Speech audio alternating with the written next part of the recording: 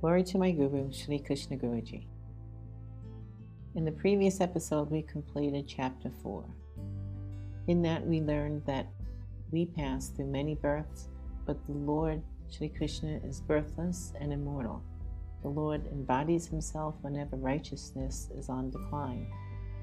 The Lord taught about the selfless action of the Karma Yogi, and an understanding of sacrifice of material things was given, as well as the greater sacrifice of knowledge.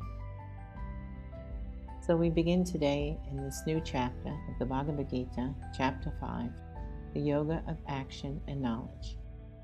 This is Chapter 5, verse 1 through 3. Arjuna said, Krishna, you extol Sankhya Yoga, the Yoga of Knowledge, and then the Yoga of Action.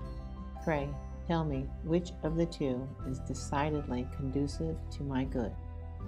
Shri Bhagavan said, the Yoga of Knowledge and the Yoga of Action both lead to supreme bliss. Of the two, however, the Yoga of Action, being easier of practice, is superior to the Yoga of Knowledge. The Karma Yogi, who neither hates nor desires, should ever be considered as an ever renunciate. For Arjuna, he who is free from the pairs of opposites is easily liberated from bondage. This ends verse 3. Here again, Arjuna asks the Lord to sort all of this out for him. It's just like this when the Guru teaches.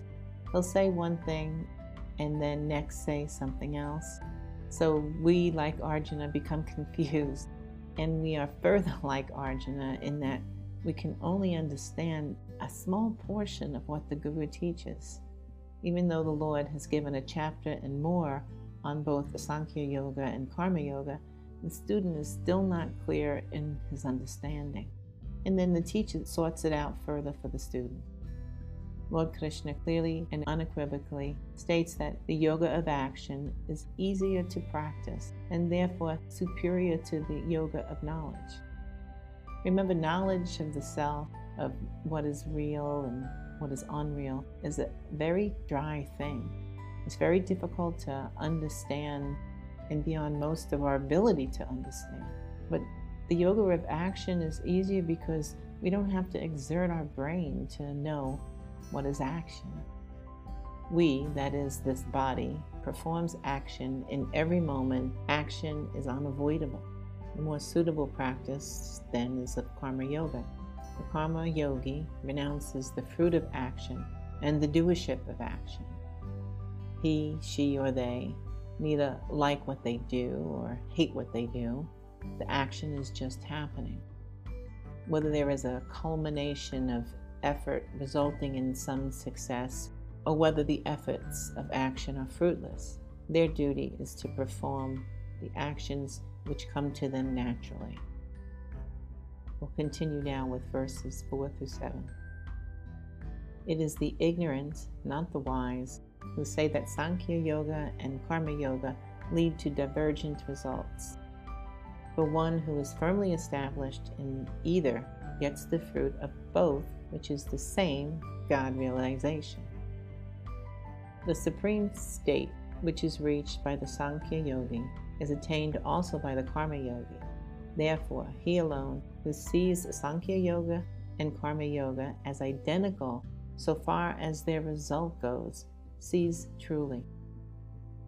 Without Karma Yoga, however, Sankhya Yoga, the renunciation of doership in relation to all activities of mind, sense, and body, is difficult to accomplish, whereas the Karma Yogi, who keeps his mind fixed on God, reaches Brahman in no time, Arjuna.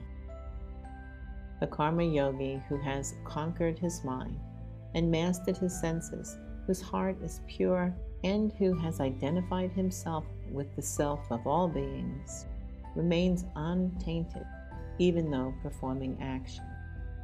This ends verse 7. Here the Lord tells us that the two paths, that is the practice of Sankhya Yoga or Karma Yoga, will both arrive at the same supreme blissful state of God realization.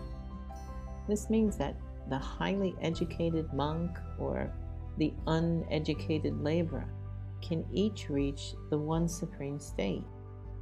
Lord Krishna tells us that it is ignorant for us to say otherwise, and if we can see the truth in this, then we can see wisely. It's more difficult to steady our mind and body and senses without karma yoga, because action of the body is always taking place.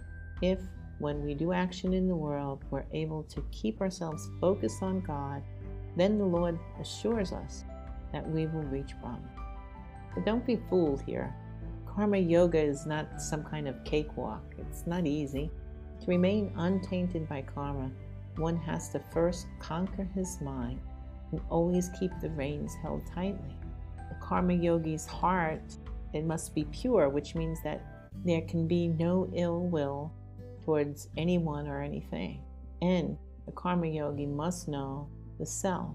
That means the aspirant has to be on the path towards self-realization.